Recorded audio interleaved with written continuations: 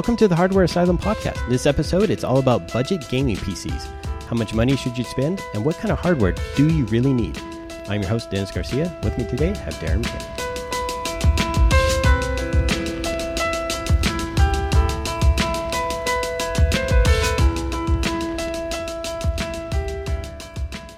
It's that time of year again, Dennis, where it seems like we're in a hardware lull of sorts. The trade shows are over, the Compudexes and Vegas trips are behind us, but we haven't really reached that time of the year where we're looking forward to the fall Christmas sales, the Black Friday, that sort of stuff.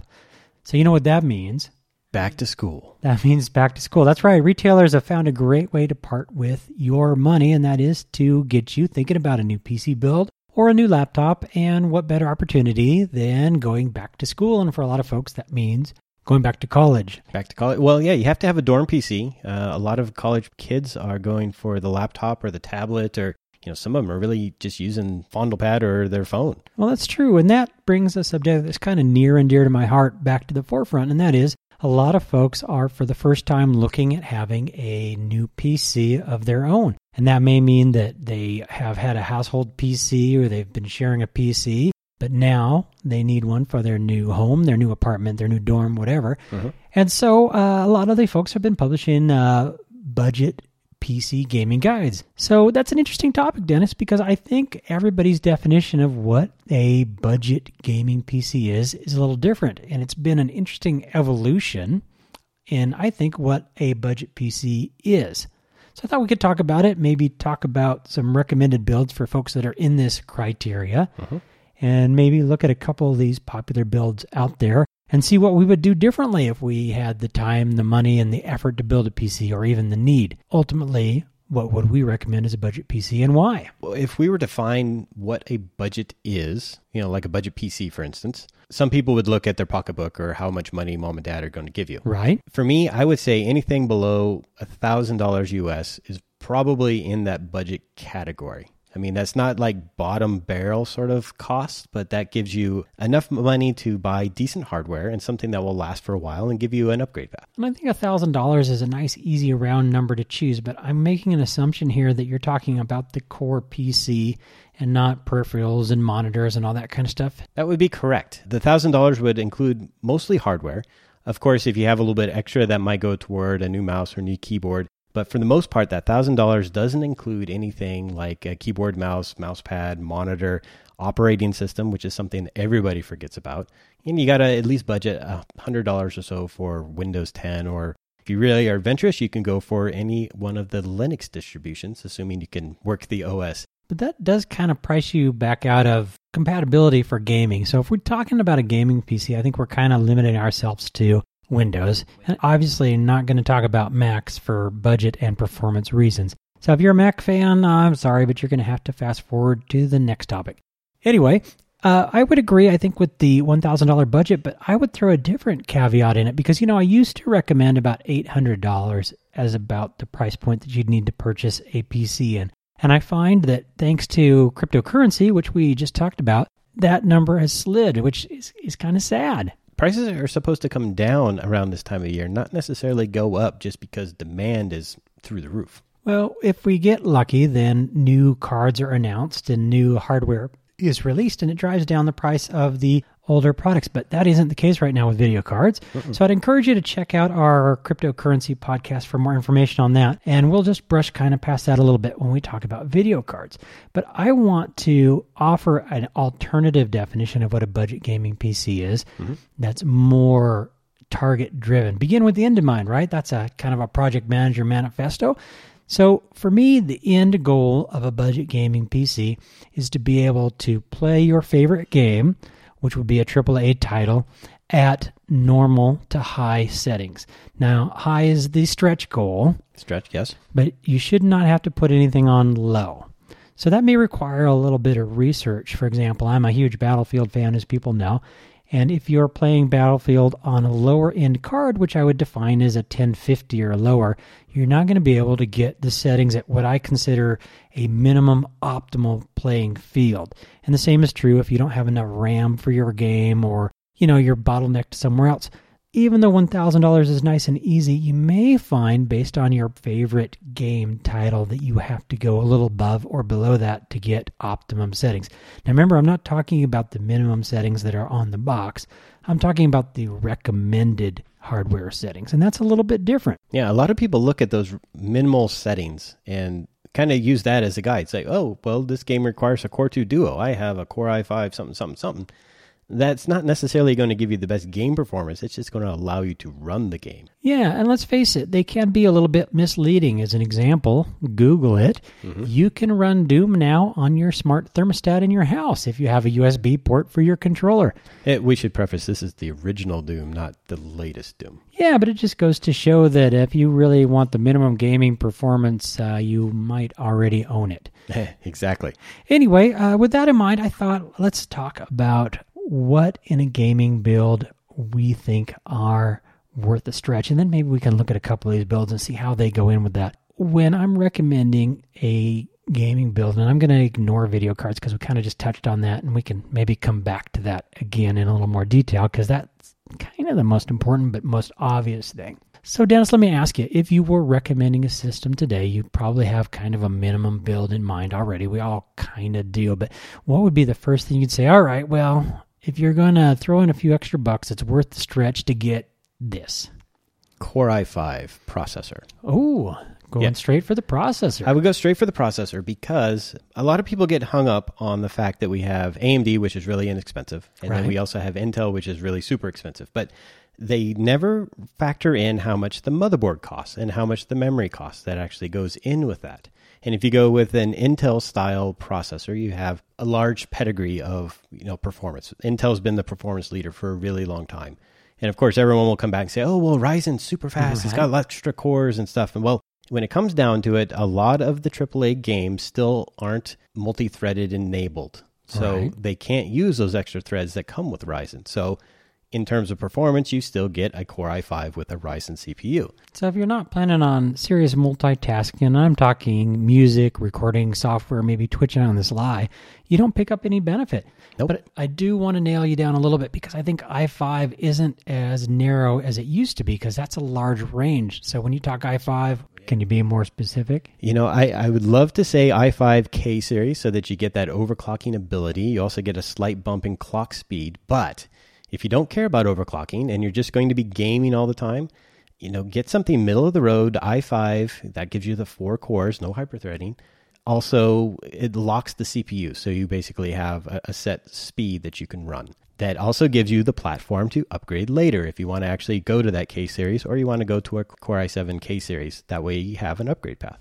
Now, you did already mention that people don't think about the motherboard, so when recommending an i5, I know that you can go all the way from, $50 budget offerings up to $400 or $500 monster full-featured boards. But is there a specific chipset, a specific price point that they would be looking at to accompany that processor? Well, I always go for the gusto. For me, motherboard is something you should never skimp on. Motherboard manufacturers now are including really high-end sound cards. They're including PLX chips so that you can split lanes and run extra SSDs and multiple video cards. Depends on the size of the motherboard and stuff like that. They also have enabled enhanced memory support and RGB and stuff like that. So don't skimp on the motherboard. Go not maybe top of the line because that's might cost you around $400, but the next step down, somewhere around the $250, $300 range. And I think you make a good point, and you've also kind of made a good segue into what would be my choice. Now, again, I've mentioned that video card is kind of the obvious answer. Mm-hmm. So that aside, I think that if you get a popular processor motherboard combination, you're probably going to be okay. Again, thinking about the minimum system requirements for your game of choice. So I would tell you the stretch for me is always in the storage department. And that is to get an SSD, or if you really want to stretch, get an M.2 SSD. Again, if your motherboard that you've chosen will support it. Yeah, that's another thing. Another thing to keep in mind with the motherboard is compatibility for that kind of stuff, because we have multiple M.2s on some of these motherboards and some of them only have one. Right, and you can get by, I think, with a single SSD, and you don't even need an onboard solution like an M.2 because the older technology is still so much faster than a standard rotational disk that you can go out there on the market and you can find a generation or two old 500 gig, but at least a 250 as your boot drive. It'll work as your core storage until later. And you can add a very cheap storage drive without having to worry about the speed later, even if it's a budget issue. So 4 gig, 6 gig, whatever the market will bear, you just watch for a good sale when your budget supports it. And that's kind of why I don't talk about peripherals too, because let's face it, you can go out there for about $20 and get a peripheral that's going to be a mouse keyboard combo that's going to survive until you have the budget for something nicer, assuming that you ever need it. I'm a huge fan of having good gaming peripherals. It's kind of like the tires on a car, right? The better your tires are on the car, the more performance you're going to have, because it's all about the rubber meets the road. And the same is true with peripherals, but it's not going to overcome not being able to run the game correctly at the right settings. Yeah. So SSD does a couple of things for you. One, it's going to give you lightning fast transfers and boot, which means you're getting in and out of games faster, getting in and out of maps faster. It's reducing your read-write latency. It's giving you better caching, which is really great for hit detection, those hit boxes, any of that kind of stuff. You're going to get no game latency. And then you're looking at the lowest common denominator in your system again, which most likely would be outside the system, and that'd be your internet connection. So never let your system be the bottleneck, and to prevent that, the hard drive really is the most obsolete piece of hardware inside of most people's machines. It's just fact. So what would we have to round out that budget machine? We have cooling, which can be just about anything. You could go OEM or you could go all-in-one. Well, if you go with the factory non-K edition, you're probably okay with the OEM. Exactly. And it's probably going to be just exactly what you need, assuming you're not in some sort of extreme environment. And in terms of, chassis. Chassis? Yeah, and this is a tough one because I know you and I are very opinionated about the chassis, but the reality is you can get a great chassis, especially if you watch the sales on the deal sites for, maybe $50, $75 shipped. And it's just ridiculous. And what I'd encourage you to do there, and Dennis, I think you'd agree, is buy a case from a manufacturer that gets a lot of press for their designs. They make good cases because that means even their lower end cases are going to get some trickle down from that. And a great example of that is a MSI Corsair style case. Even Thermaltake, will make a budget case. It's going to have a lot of nice features and some expandability. And don't skimp on size, especially right now when it's really easy to go with the micro. It might be cheaper in the short run, but it dramatically limits your ability to add on or upgrade later. And it also limits how well the system cools. A lot of people don't realize this, but if you get a little toaster-sized chassis to fit in a mini ITX motherboard, it limits how much air is actually in the system to cool down the system. So when you're actually gaming and running the system at its limit, it's dumping a lot of heat into that case that you now have to remove. Yeah, and an extreme addition of that, you're going to see processor throttling and video card performance degradation because the heat requires those cards to slow down. And on the extreme opposite, if you go with like a Cosmos 2, which is as big as a small child, it's not going to fit in your dorm room very well, but it's going to be dead quiet because it's going to have all that volume inside to keep the system cool. I think there's a reason that the mid cases have been so popular for so long, and the trend seems to go larger or smaller, but the mid-size cases tend to hit that sweet spot between size and performance, and that's the cooling. And again, I would definitely recommend a name brand. Is it worth the stretch to get some cool stuff like glass or aluminum cases? Not if you're on a budget. It just isn't. No, not on a budget. I would say don't buy the $20 chassis, but then don't play it smart. Don't spend $200 on the case either. I'd say, what else have we missed? Okay, so RAM is kind of the obvious one, and RAM is very dependent on your motherboard choice. So it really should be something that you consider before you pull the plug on your motherboard, because you need to know what kind of kit to get. But I think it's safe to say that right now you can get by with 8 gigs, but the difference in price between an 8 and 16 just makes it not worth it. You should really go with 16, especially if your plan is to game. Yes. In terms of speed, I always say, fastest speed ever. But when you're on a budget, and if you're not going with that K-series processor, you can get by with just using whatever JEDEC wants. So for a Core i5, the latest generation, that's 2133 in terms of memory speed. You can buy those kits for like $20, $30. Exactly. And again, I would stick towards the manufacturers that you recognize. And as a general rule, if they make a gaming style of memory, it's going to look a little prettier. It's going to be a little bit higher quality. It's not going to look like a generic piece of PCM, which is what your motherboard looks like. And you're going to be safe with pretty much any major manufacturer. So that's something that you can look for a sale on. And your motherboard's going to tell you if you need to get a set of 2, a set of 4, if you're doing dual channel or otherwise. So pay attention to that. But your motherboard probably has a recommended range of memory. And like so many things we've already talked about, avoid the lowest end of it. You don't need the highest end. Try to find that sweet spot in the middle for speed and then find a good sale. Exactly. We have one last item that we did not discuss. One last item. Bring it. Power supply. Oh my gosh, and I feel so guilty. You were talking about the motherboard being the foundation of the PC, and I would strongly disagree, something we've talked about in the past. The power supply really is the unsung hero of your system build. It's so critical because it keeps everything alive. It's the heart, if you will, and the motherboard and the processor, the brain, and the nervous system maybe. But your power supply is the foundation that makes it all work. 2 things to look for in a power supply.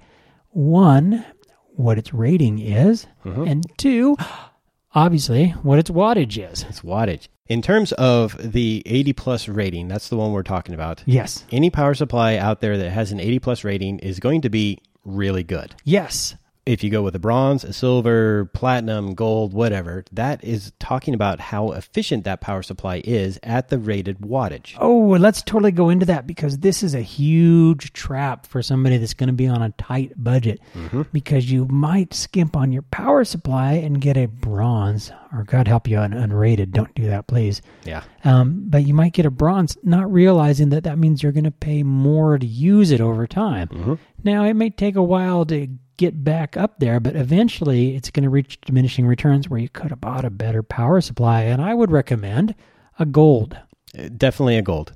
For instance, like if we go with a 450 watt bronze, and I know you mentioned gold, but if we go with a 450 bronze, and for around $20 more, you happen to get a 650 bronze, which one's going to be better? Oh my gosh, that is like a trick question because it's not. It kind of is.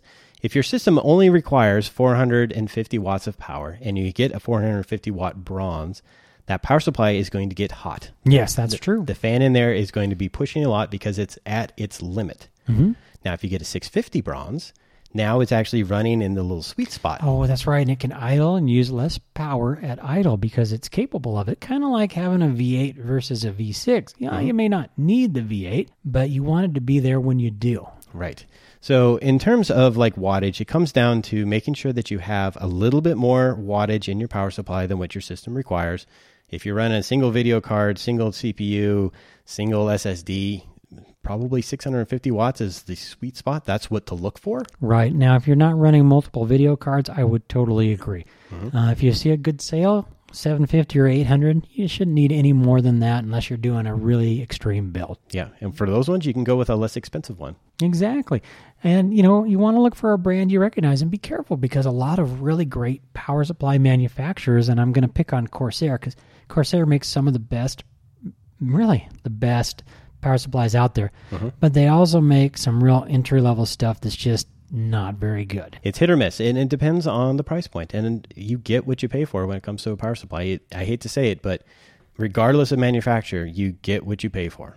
So the good news is a lot of sites out there, especially power supply manufacturers like EVGA or Seasonic, for example, have on their sites little calculators that will estimate how much power supply you need.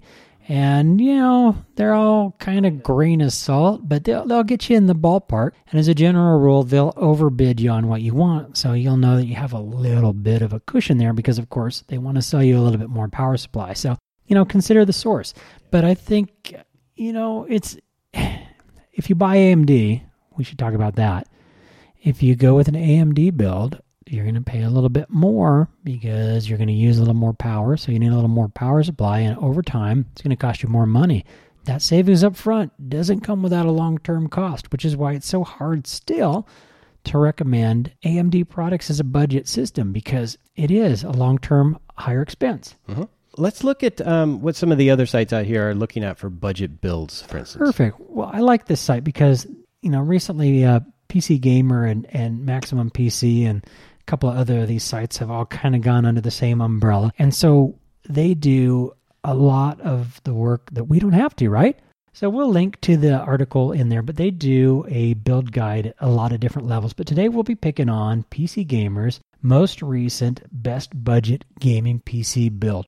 And I like this because they break it out by parts, give you prices, let you click through to purchase it.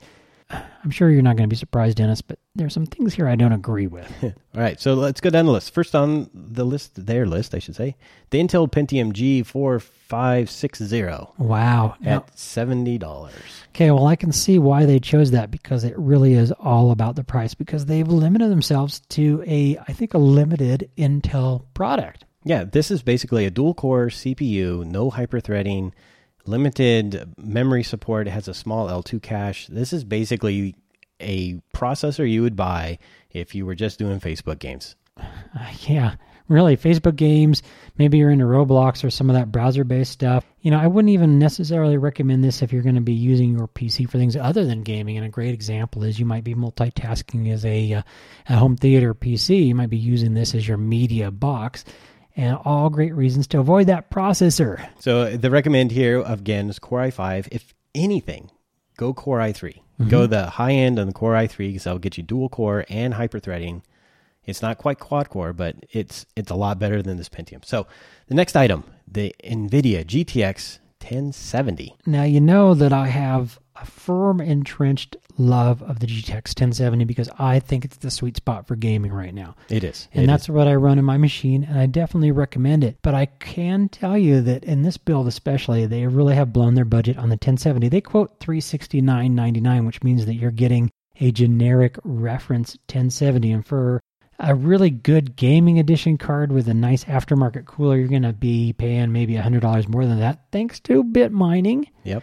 So I would honestly tell you that although I love the 1070, I would still recommend a 1060 if you're on a budget. 1060 is the way to go with this build. Mm-hmm. Unfortunately, crypto mining has made those in short supply. So definitely look for one. That is the card to get, not the 1070. Yeah, and the 1060 might save you $100 if you're patient, and you can get a nice name brand with a decent aftermarket cooler. Mm-hmm. Now, keep in mind that on your video card is going to do most of the work in your gaming PC these days, so it really is worth shopping around to get one that has a great cooling system on it. Reference is all right, but if you're going to be pushing your machine, you want to look for an aftermarket cooler, which is going to be generally a $20 to $40 boost over the basic price. Yep. But in my opinion, worth it. The next item on the list, I hate to say this, ASRock, the B250M Pro 4. So basically, ASRock is already a budget brand of ASUS. Yes. And while they'll design it or deny it, saying they're a completely separate company, there's way too much similarities to say otherwise. Yeah, and ASRock is what tends to be the commercial version of their OEM product, their basic motherboard line, right? That you'd get in, dare I say, a budget PC build from a major manufacturer, an ASRock or a Foxconn product. The other things that this board has against it, it's a B chipset, means it's a business chipset. It cannot overclock at all, which kind of goes along with their Pentium G processor. But if you go with the standard Core i5, it's not going to overclock.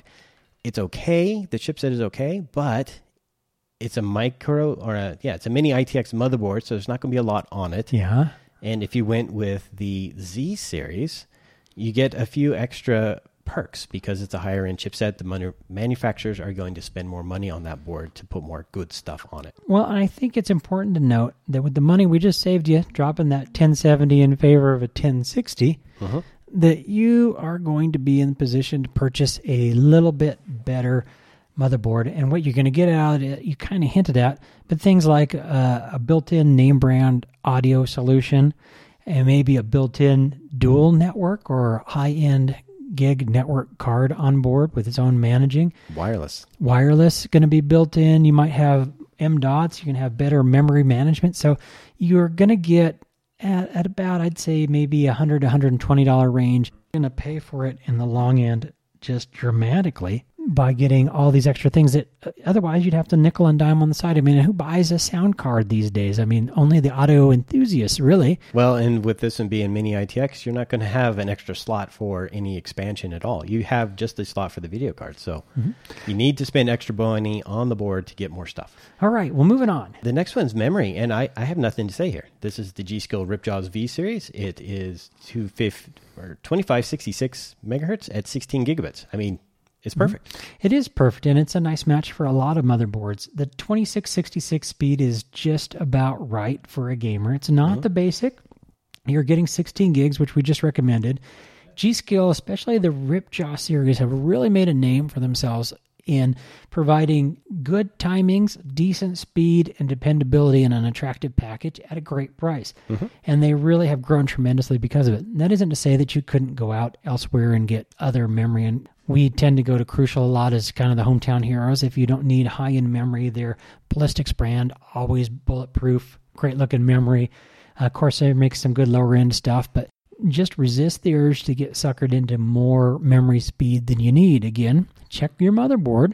Go with what's recommended. One of the things that you can look at, too, if you want to be a little bit pickier, maybe spend a few extra dollars, is getting a matched set of memory for your motherboard that would have a recommended XMP profile that would match your motherboard and your processor. And if you get the three of those together in synergy, then you get kind of a free overclock that requires no overclocking knowledge and is rock solid in most cases right out of the box. Exactly. The next item, I'm a fan of this one as well. It's the Crucial MX300 275 gigabyte SSD. Now, we just talked about this. This is, I think, a terrific example. Again, we like Crucial, and they're hitting that sweet spot that we talked about around 250. That's big enough that you can use it as your boot disk, your primary install for your core applications, maybe one or two core games, without the need to go into a storage drive right away. And over time, let's face it, you're going to end up with more crap than you need on your machine, but by then you can go out and get a rotational storage drive cheap. Yeah, just make it as your D drive and store all your stuff out there. Yeah, if you really want to go crazy, there are solutions like fast rotational drives. You can get a hybrid drive, which is kind of a combination of the two technologies. But the important thing is you're getting the speed up front at a great price and the option to expand later when you need it, if you need it. Next item is the power supply, and unfortunately they went with the EVGA 450 80 Plus Bronze, which is two of the worst things that we already recommended. Oh, price motivated, $39.99. I'm going to tell you, if you spend $40 on a bronze power supply, you kind of get what you deserve. Yep. Even though EVGA is a nice name brand, there's no excuse to having a 450 watt in your machine. Yeah, and this is like the Corsairs we talked about. They put out some nice looking power supplies. They're too low. You're not going to get all the plugs for all the modern hardware. You don't have the upgrade path. You can't support multiple devices. You're eating power that you didn't expect on the back end. And again, you may not be able to handle the rest of your hardware at peak performance, which is going to cause power shortages, reducing the life and performance of all your product. Did all that sound bad? Sounded bad to me. It sounded terrible. Don't do it. No. Don't do it. Like I say, 600 is probably the minimum. The last item on the list, and probably maybe the most important and the least important at the same time, we have a case, Fractal Design Core 1100. Now, this is a tough one because Fractal Design does exactly what I told you. It's a good product line from a well-rated manufacturer, and this is on the more budget-level design at $54. It's probably not a bad choice. Now, we don't build in Fractal Designs here, but only because we prefer some of the options that are from other manufacturers we're more familiar with. Right. But still, I couldn't tell you it would be a bad choice, just not my choice. Ultimately, when you buy a case, remember that you're probably going to be in the case for a long time. I mean, some of us, we talked about this, do the hermit crab thing. Yep. But for the most part, you're going to want to spend your money over time in other places. So the case is going to stay while the components get upgraded, maybe 5 or 6 times in the average person's household. So buy something that's going to breathe, that has expandability. Make sure you're paying attention to how much space that you have for that video card, because some of the video cards these days are oversized, especially if you take my advice and get an aftermarket cooler. If you go too small on a case, you might not be able to fit all your components. And this is also true if you're looking at an aftermarket water cooling, like an all-in-one water cooling, which is a nice minimal upgrade if you're looking to add onto your build. And, it just means you got to pay attention to what you can do.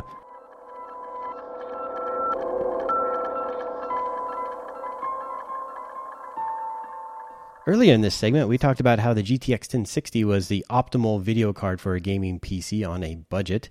And I kind of wanted to talk a little bit about AMD Vega and why that one didn't make the list along with, the more popular GTX 1070. Now, this is a tough one because the Vega just came out and it is a relatively new video card, and it is designed to compete directly against these smaller end cards, the 1050, 1060, 1070 range cards, right? Mm-hmm. But realistically, more targeted at the 1050, 1060 range, which is kind of the sweet spot for entry. So what the Vega architecture does well is it scales very well, which is why they are so expensive, because scaling equals Bitcoin mining, right? So the advantages of that are that you're going to get a lot of card for your money. But the disadvantages are, one, right now they're vastly overpriced for what you get, like a lot of video cards in this market. And the 1070 is a great example of that because of the bit mining industry. Now, this is not something that we expect to last for a long period of time, but it is something very cognizant right now.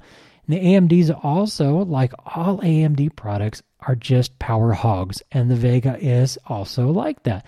You're going to get a small performance increase in the Vega over the 480, 470s, especially if you get a factory overclocked model, but you're paying more, you're using more power, and you're stuck in an architecture that isn't as full-featured, I mean, in my opinion, as an NVIDIA card. What do you think? I would agree. I'm a fan of the NVIDIA architecture, partially because of the power to performance. The cost, it might cost a little bit more, but you get the PhysX performance, you get the game-ready drivers, you get a lot of support from NVIDIA just to help you play games better. Well, and the other side of the coin, too, is that you need to remember that when you're buying into an AMD processor, they're not as scalable, so you don't have the opportunity to later buy another video card and get as much performance. You're also going to get not quite the same amount of memory. They just don't scale as well. The memory's not as fast because they're saving money. So that really brings me back around to the 1060. Now, we already talked about if I had my druthers, I would tell you to get a 1070. But the difference in cost right now created an interesting, at the time this is recorded, an interesting problem. That is that for the price of a good 1070, like a gaming edition, for example, or an SSC, it's really, because of that overpriced demand model right now, only a few dollars more to move into a 1080, which is a vastly superior card, especially if you can afford the 1080. But what you're doing is you're nickel and diming yourself out of budget PC area, and when you start talking about a 1080, you really need to upgrade your whole architecture, and that's kind of true with the 1070, although it's a bridge card. But the 1060 really doesn't have that problem. So the downsides of the 1060 are a little bit different. So let's talk about the pros. Okay, so pro-wise, it's perfect for 1080p gaming, and that's something that I've shown in all of my 1060 reviews. Something that we talked about in terms of budget, you want middle-of-the-road settings. Well, when I test video cards, I max everything out. In the review, if you read those, it tells you what settings I use for each one of those benchmarks. I have used a 1060 for 1080p gaming, flawless. I mean, you don't have any hitchy. It's going to be 60 plus regardless of what you do. The only real downside is the fact that it only has 3 gigs of memory. But again, if you're not doing anything more than 1080p, you don't need more than 3 gigs of memory. And I should also point out the price point. Even in the inflated market today, you can get a really good GTX 1060 for under $250. Under $200 if you watch for a good sale. And we're talking about a name brand card, not a generic reference card with aftermarket cooling that we recommended. And what that means is with the money that you save over a sadly overpriced 1070 right now, you could almost get a different second 1060 in Crossfire and get the same performance. No, actually. Oh, no. That's right.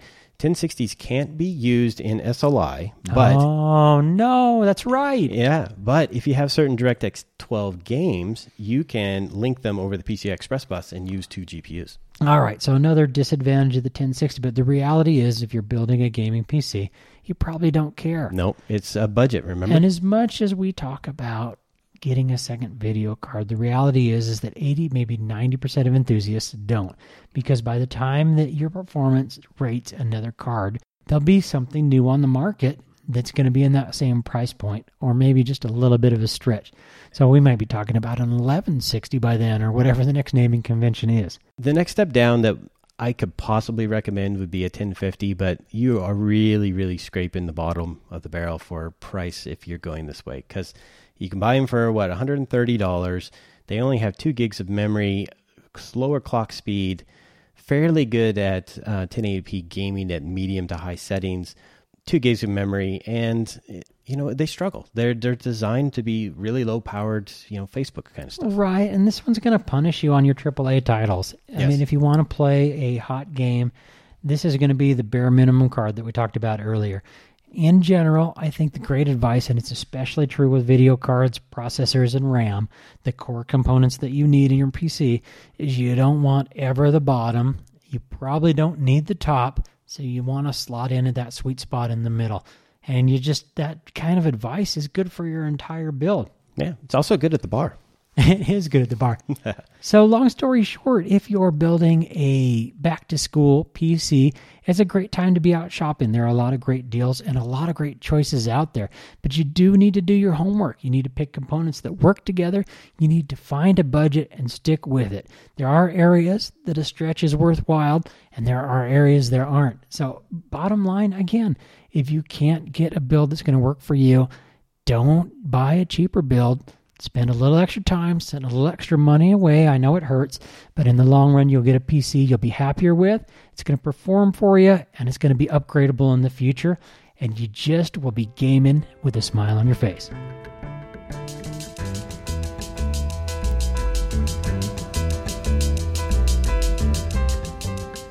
For more information on the topics discussed in this podcast, please consult our show notes on hardwareasylum.com. Stay up to date on the latest at Hardware Asylum by subscribing to our RSS. Follow us on Twitter or like us on Facebook.